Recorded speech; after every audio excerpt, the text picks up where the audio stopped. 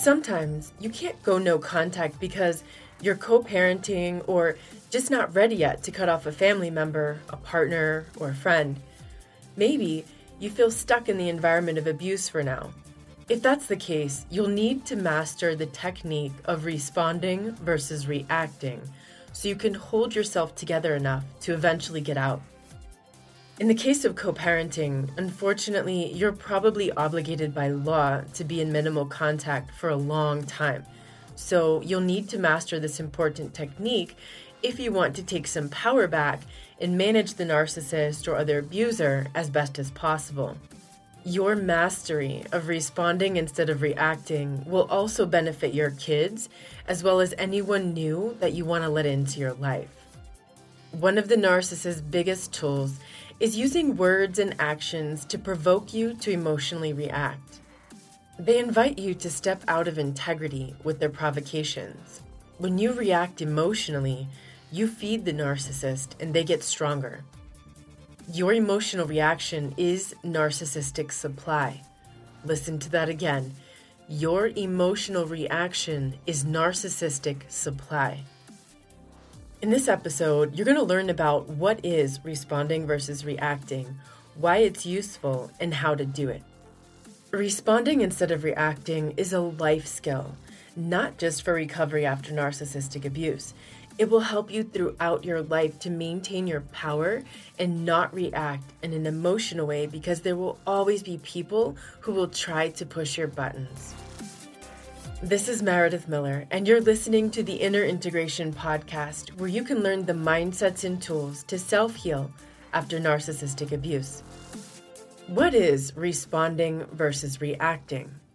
Well, it's like the gray rock technique, where you're being boring, dull, nothing emotional whatsoever, whether positive or negative. You're unopinionated, uninteresting, and uninterested. It's also about pausing for a moment to respond from an empowered state of self-control instead of emotionally reacting. It's about not taking the bait, which is the provocation, whether it's overt or covert. It's about owning self-responsibility and integrity so you still feel good about yourself later. At the beginning of the relationship, abusers are testing you to gauge your reaction to what they do. They always start small and escalate from there based on your boundaries and reactions or responses to their increasingly less subtle provocations.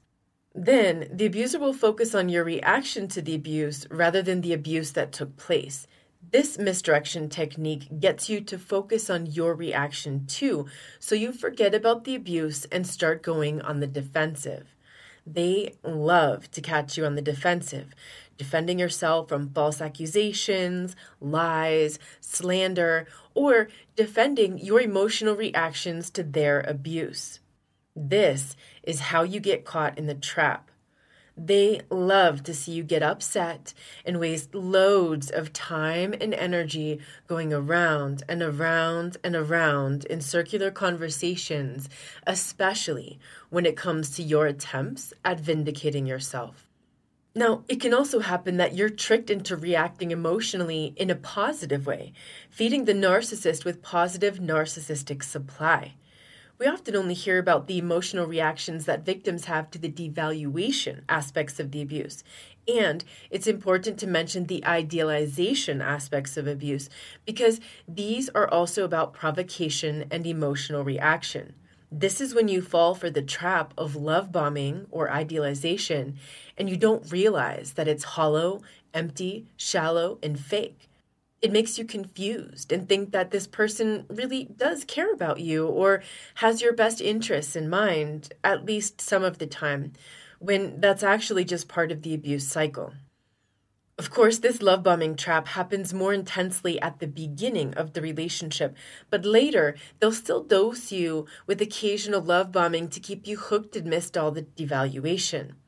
If you haven't heard my podcast episode and videos on why love bombing is so dangerous, check that out so you don't fall into this trap. The bottom line is that the difference between reacting and responding is mindfulness. When an external stimulus happens and you react impulsively in an emotional way, you haven't thought about the consequences. You're not present. You're not focused. You're just having a knee-jerk reaction to a provocation. Mindfulness and responding create empowerment. Reacting makes you look bad. It takes you out of integrity. You could even get in trouble with the law, and at the very least, the focus becomes you and what you did instead of the actual abuse that took place. Reacting is the surest way to lose to the narcissist. Reacting is giving your power away, and responding is empowering yourself by not getting caught in that trap.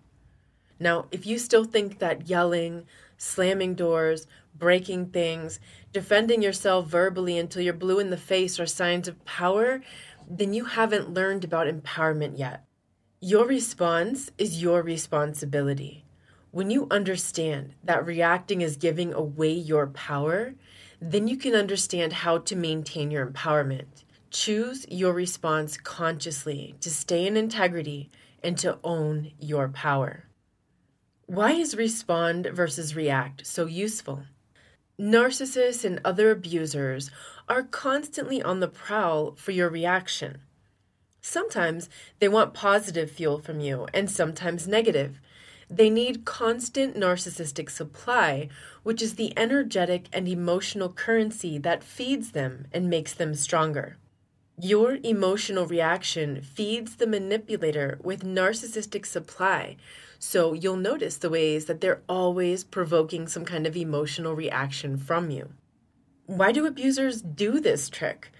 Well, it usually works. I think at a very primal level, they learn where they get fuel once, they will keep returning to that food source until they're sure it's run dry. If you react emotionally, they'll win and manipulate you into doing what they want, so you end up surrendering your power in the process.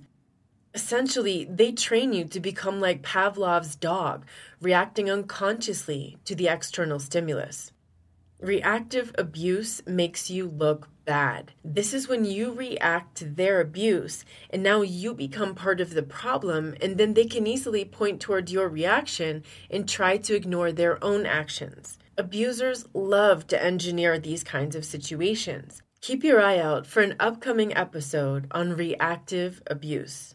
Responding instead of reacting helps you opt out of the traps that abusers will set for you. This trap has a very predictable pattern. When you learn how to recognize that pattern from a mile away, you can make conscious choices to not react as they're hoping you will.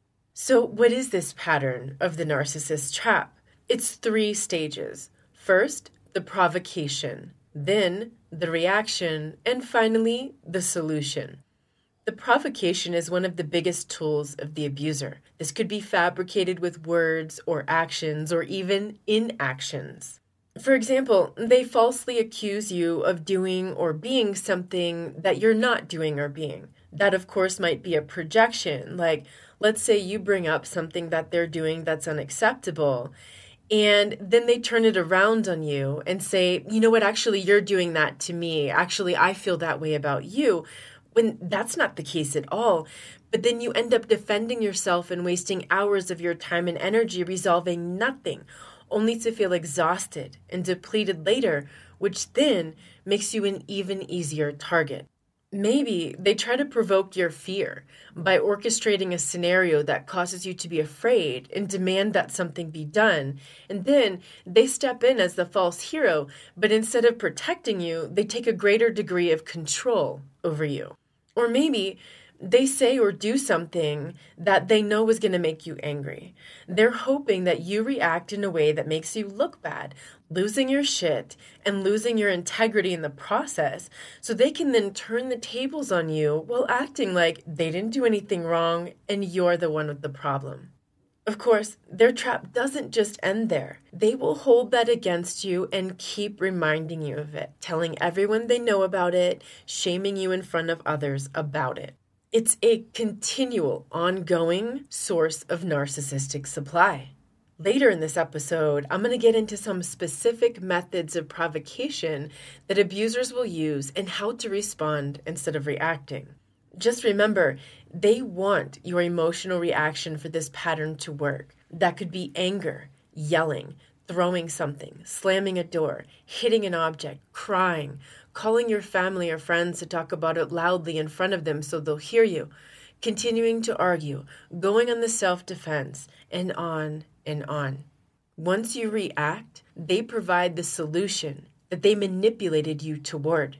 That solution could be that they blame shift to you, and then you apologize for the situation that they created and were responsible for. Or maybe they guilt trip you into meeting their demands, and you appease them to avoid a conflict at the expense of your peace and well-being. Maybe you've noticed how you fawn and start people-pleasing by meeting their whims and desires. Maybe they make you afraid, so you give up more control to them, thinking that they'll take care of you and protect you. Maybe you start internalizing what they're saying, so you start thinking that you're a bad person, that you're the narcissist, that you're unworthy, that no one else will ever be able to love you or tolerate you. So you dig your heels in deeper to the relationship and strengthen the trauma bond. As you can see, all of the solutions they provide for you are not in your favor. None of them are win-win situations. They're all based on a zero-sum game that you will always lose if you emotionally react as they want you to. This pattern of provocation, reaction, solution is the same thing that happens in the news. They create stories based on a mix of truth and lies, then spin it in a way to provoke your emotional response. And of course, they can predict your behavioral reaction. Then, the powers that be offered the solution, which they were planning all along. Society falls right into those traps. It's so sad to watch narcissistic abuse happen on a societal level because this is how abusive politicians and corporations maintain their power, and people end up unknowingly participating in their own victimization. How does that go? So let's say you're watching the news and the message that you get is fear, fear, fear, right? Then the people react with something like, oh my God, do something. Then the powers that be step up and they say, no worries, everything's under control. We'll just go ahead and take away more of your civil rights with these new laws and abuses of privacy, but you'll be safer, really. The worst kind of totalitarianism isn't the coup that suddenly invades a country and it's really blaringly obvious what's going on. Instead, it's the slow slide toward totalitarianism, like the proverbial frog in a pot of water. If you throw that frog into the boiling pot of water, it's going to jump right out. The worst part is that slide is so slow that people don't realize it's happening, just like the frog who slowly cooks to death as the temperature is gradually turned up. Whether this is on an interpersonal level, in your family, in a social group, at work, or at the societal level, the key is not to give them the reaction. They are counting on that, and the trick doesn't work when you opt out of the pattern. Choose your response consciously. Your response is your freedom of choice. This is why it's empowering to respond instead of react. I'm going to teach you a simple format to change the game by interrupting that pattern of problem, reaction, solution. Here are 3 steps to respond instead of reacting. Number 1, as soon as the problem happens, pretend you didn't notice the provocation and start breathing. Breathe deeply 3 times. This gives you some time and distance to get more present and mindful. Meanwhile, you act like it ain't no thing. It didn't upset you at all, and you didn't notice their game of provocation. Number 2, become grounded in your body. Notice the emotion in your body. What does it feel like? Where is it in your body? This helps you to stop the knee-jerk reaction. The more present you are, the more tools and resources you have. Number 3, ask your logical brain, what would be the consequences if I react in that way? If you don't want to react in the same way that's going to get you in trouble over and over again, then make a different choice to respond. It's your choice. Now, I want to teach you some specific ways of responding, which is the action that comes with step 3 that I just mentioned. All of these tactics to respond are ways of deflecting the poison they throw at you. I'm going to give you specific examples of how to respond to 14 different kinds of provocations that narcissists typically use. The first one is inaction, which is usually passive aggression. They're constantly leaving you hanging, not following through with their promises and responsibilities, quote, forgetting, etc. Now, if this is about them failing to meet the requirements of your custody agreement, like picking up your kids or taking them for the weekend, you need to document every infraction of the custody legal agreement. Now, in the moment, you're going to have to figure out how to pick up the kids or send someone that you trust to get them if you're tied up at work or something. Then call your attorney or the authorities if necessary without warning the abuser. Never fire warning shots. Don't start talking to them about how they always do that and how unreliable they are and how difficult this makes life for you. Zip! Then take legal action swiftly if this is about them failing to meet their responsibilities to take care of your kids. Now, if this is about them failing to handle another kind of responsibility like paying the bills, picking something up from the store, running an errand, etc., you got to learn to stop delegating anything more to them unless you want more headaches and crises. They're always going to engineer those last-minute crises because of their inaction. So, if it happens, handle the problem as best as you can. Maybe that's paying that overdue bill right away, going without whatever you wanted from the store that they didn't get, or go get it yourself if you can, or order delivery. Do not remind them how upset you are about that, because that only teaches them how to piss you off again. It's like giving them the keys to your emotional reaction. The next category is last-minute changes to the schedule. If they're trying to change a last-minute date or a friendly gathering, and you notice this is a pattern that keeps happening, and maybe before you would rearrange your schedule and accommodate them, once you realize you want to stop reacting to that, you can say something like, sorry, I'm not available then, meaning the new time they propose, but let's catch up sometime soon. Now, if that's a pattern, don't set aside any more prime time on your schedule for them, and don't make an immediate suggestion of another time. If you want to see them, you can make some last-minute plans with them when you know that you have nothing better to do. And since you're not a priority to them, last-minute planning isn't going to mess up your week or hurt your self-respect. However, if that's an ongoing pattern, hopefully you start to realize that person doesn't value you, and it's best to be alone than hanging out with someone like that. So eventually, the best response is you just drop the ball. You just stop making plans to hang out with that person. The next category is the silent treatment. So this is when they punish you when you set a boundary or called them out or didn't do something that they wanted, and then they start ignoring you for a long period of time. The most important thing is don't chase them. Don't contact them. Resist all urges to reach out to them because you're going to want to so bad. Instead, act like you didn't even notice that they're not there, that they're not contacting you. That means you need to get busy doing you and doing your thing. When they do come back in contact, act like it was no big deal and don't respond immediately. Let them blow up your phone if they will, and you get back to them when you feel like it. Proceed with caution, because when someone gives you the silent treatment, that's going to be a pattern over the long term. If they think you didn't notice their absence, they might work harder to make sure you notice them now by provoking you with any of the following tactics. So be cautious not to fall into them. The next category is indirect digs and jokes at your expense or false concern. So when they do this kind of stuff, you want to ignore it or say something like, or that's interesting, or act like you didn't get the joke and ask a literal and curious question to get them to explain and say the underhanded words directly to you which likely they won't. Covert types who use indirect digs and indirect jokes like that are cowards, and usually they won't spell out the abuse since that would remove their plausible deniability. They'll usually say something like, "Oh, never mind," or "You just won't get it," and just go ahead and ignore whatever that is.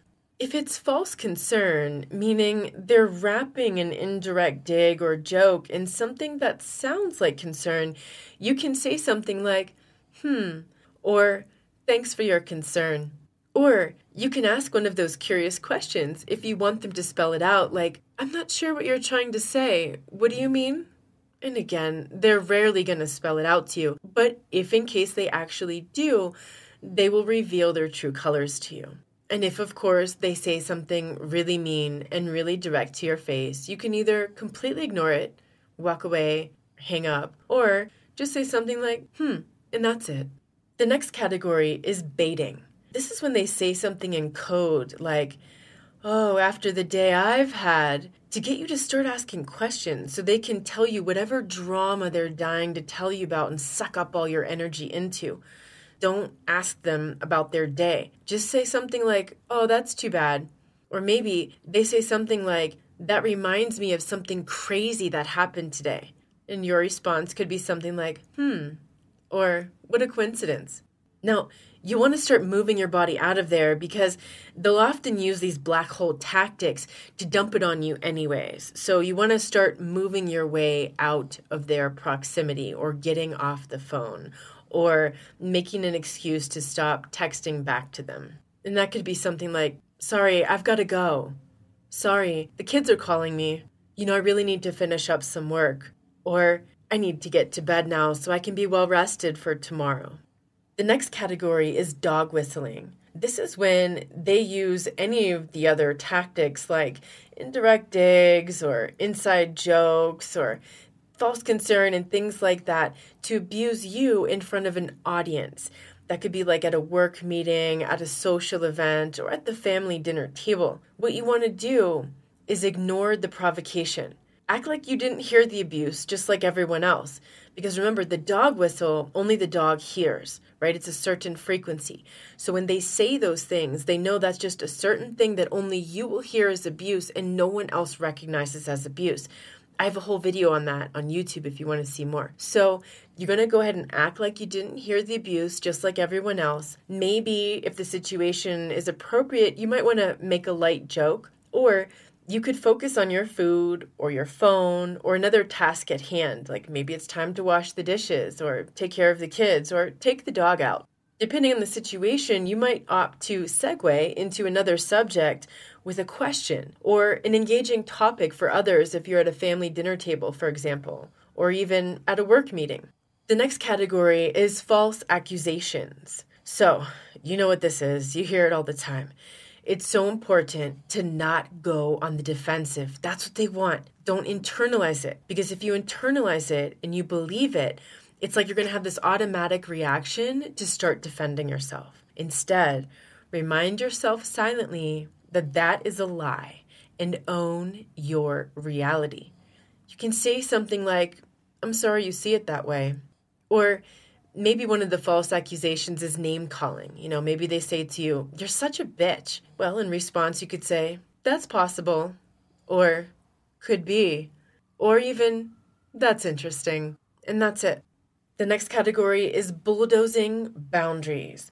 This is when they directly, aggressively mow down your boundaries and expect you to go along with it. You need to exit that space immediately or hang up. Drop the ball entirely. Stop engaging. Let them talk to the silence, baby.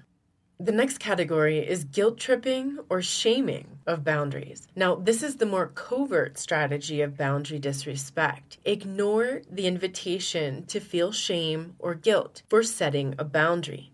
Don't go on the defensive or start explaining why you have that boundary, why it's necessary. Remember, explanations for manipulators are just invitations to keep negotiating on your boundaries. Remind yourself the only reason they're doing that is to covertly manipulate you out of your boundary. You can say something like, "I'm sorry you feel that way, but that's the boundary." Sometimes you might just choose silence as the best response for example, to a whiny, guilt-tripping attempt. The next category is blatant verbal abuse. This is when they're just laying into you, verbally trashing you. If that happens, all you need to say is, "I'm leaving now," or "I'm hanging up now." If you want to discuss this matter when you're able to have a pleasant adult conversation, we can revisit this topic. Now, if it's not something that you still want to talk about later, then simply end it with "I'm leaving" or "I'm hanging up now." And then follow through immediately. Do not wait for their reaction. The next category is the hit and run. This is when they say something degrading, baiting, or insulting in passing, and then they're gone into the next room, or hanging up the phone, or they drop it in a text bomb. Do not run after them. Do not call them back. Do not text them back. Do not bring it up later. Ignore it outwardly, and inwardly have a little dialogue with yourself about it and what that means for the status of your relationship.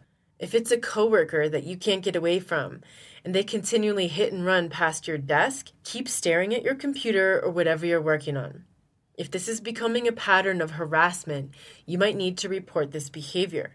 If you're allowed to record people without their knowledge in your local jurisdiction, then you might want to have the recording on when you see them approaching. Now be careful, because if it's not legal to record people without their awareness in your state or local municipality, then you could get in trouble. The next category is proxy wars. This is when they use third parties to pass on provocative statements like digs, jokes at your expense, or even false concern. Ward all that off, either with silence or similar responses to the category of indirect digs, jokes, and false concern. The next category is sympathy, extortion, and emotional blackmail. This is when they vomit up all their drama on you and go on and on about things that they don't actually want a solution for. What they want is narcissistic supply in the form of sympathy. So you can say something like, "I'm sorry you're suffering. I really need to get back to work now." Or, "I really need to pick up the kids now." Or, "I really need to whatever." Now, you could also say something like, "That sounds frustrating. What do you think you'll do about it?" Because that redirects the responsibility to them. What you'll find in the long term is that the best response to this kind of tactic is no response. It's not hanging out around people like that. It's not being available to be their trash can. The last tactic is love bombing. So this is when they're throwing at you the false and hollow and shallow and empty praise, or giving you things or doing things for you. And what you can say is, "Thanks." And that's it. Don't lean in and look for their approval. Don't get mushy and start swooning. Don't go on about how grateful you are that they noticed that about you. Sometimes they will mention again the compliment, like if they didn't get enough narcissistic supply the first time with your "thanks," or, they didn't get something back from you, because remember, it's not a compliment, it's flattery, like they want something in return. So sometimes they'll say it again, whatever that compliment was, or they'll remind you of what they did for you. Do you know those people? Where they keep telling you about what they did for you so that you keep thanking them over and over and over again. So if they do that tactic, just smile. You already said thank you. You don't have to keep saying it every time they try to provoke it. These tactics will help you to make choices to respond in ways that support your well-being instead of letting someone or something else drive your emotions and behavior. Expect them to escalate before giving up. They will go harder on their provocations, and don't give in. Stand firm with your responses instead of reactions. They're going to likely even get desperate to get a reaction out of you. And that's when you stay firm in being dull, unmoved, unopinionated, uninterested, and just observe their desperation. It is so important to master the tactic of responding versus reacting if you're still dealing with a narcissist or other manipulator in your life. You'll find these people in all walks of life, even randoms that you run into at stores, at events, as neighbors, etc. If you keep emotionally reacting to them, they will bankrupt you physically, mentally, emotionally, spiritually, and maybe even financially. You'll be exhausted and drained. The worst part is you'll later feel guilty because you reacted and looked crazy or abusive when you stepped out of your integrity and lowered yourself to their level. If you don't master the response, you'll end up with nothing left because they will take away the most intimate parts of yourself, like your self-worth, self-love, and self-esteem. Not to mention your sense of self, the way you perceive yourself, who you perceive yourself to be. If you aren't co-parenting with the person, hopefully over time by setting these boundaries, you'll eventually start to value your self-respect more and decide to end the relationship, to leave the friendship, to quit the job, etc. If you're relating to this, check out the episode I did on, is it possible to have a relationship with a narcissist? If you've been through years or a lifetime of provocations by narcissists and other abusive characters, you might feel like you've lost your sense of self. Maybe you feel like you've been trained to be so reactive to everything others do and say that you don't even know who you really are and how the real you would respond. It's totally normal that you lost your sense of self as a result of narcissistic abuse. If you were raised by a narcissist or their abuser since childhood, you might never have had the right to define your own sense of self. You were instead an extension that met the needs of that toxic parent.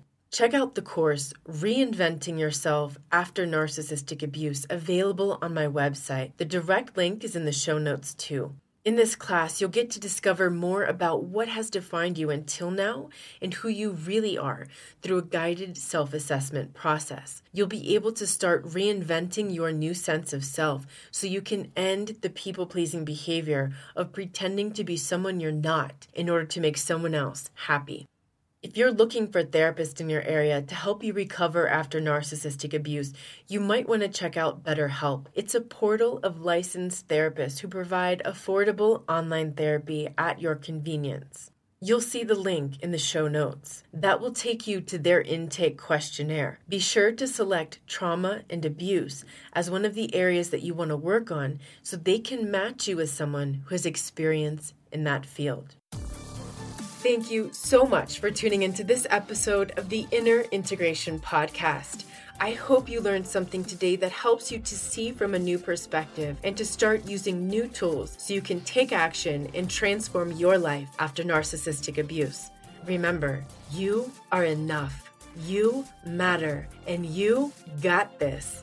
If you liked this episode and want to hear more, subscribe to get automatic updates on new podcast episodes as they're released. Visit us online at innerintegration.com, where you get instant access to a free quick start guide to recovery after narcissistic abuse upon entering your name and email. You'll also find there digital courses that have already helped thousands of people move through the self-healing process. Get loads more free inner integration content to help you heal after narcissistic abuse on YouTube, Facebook, and Instagram. Big hug to you.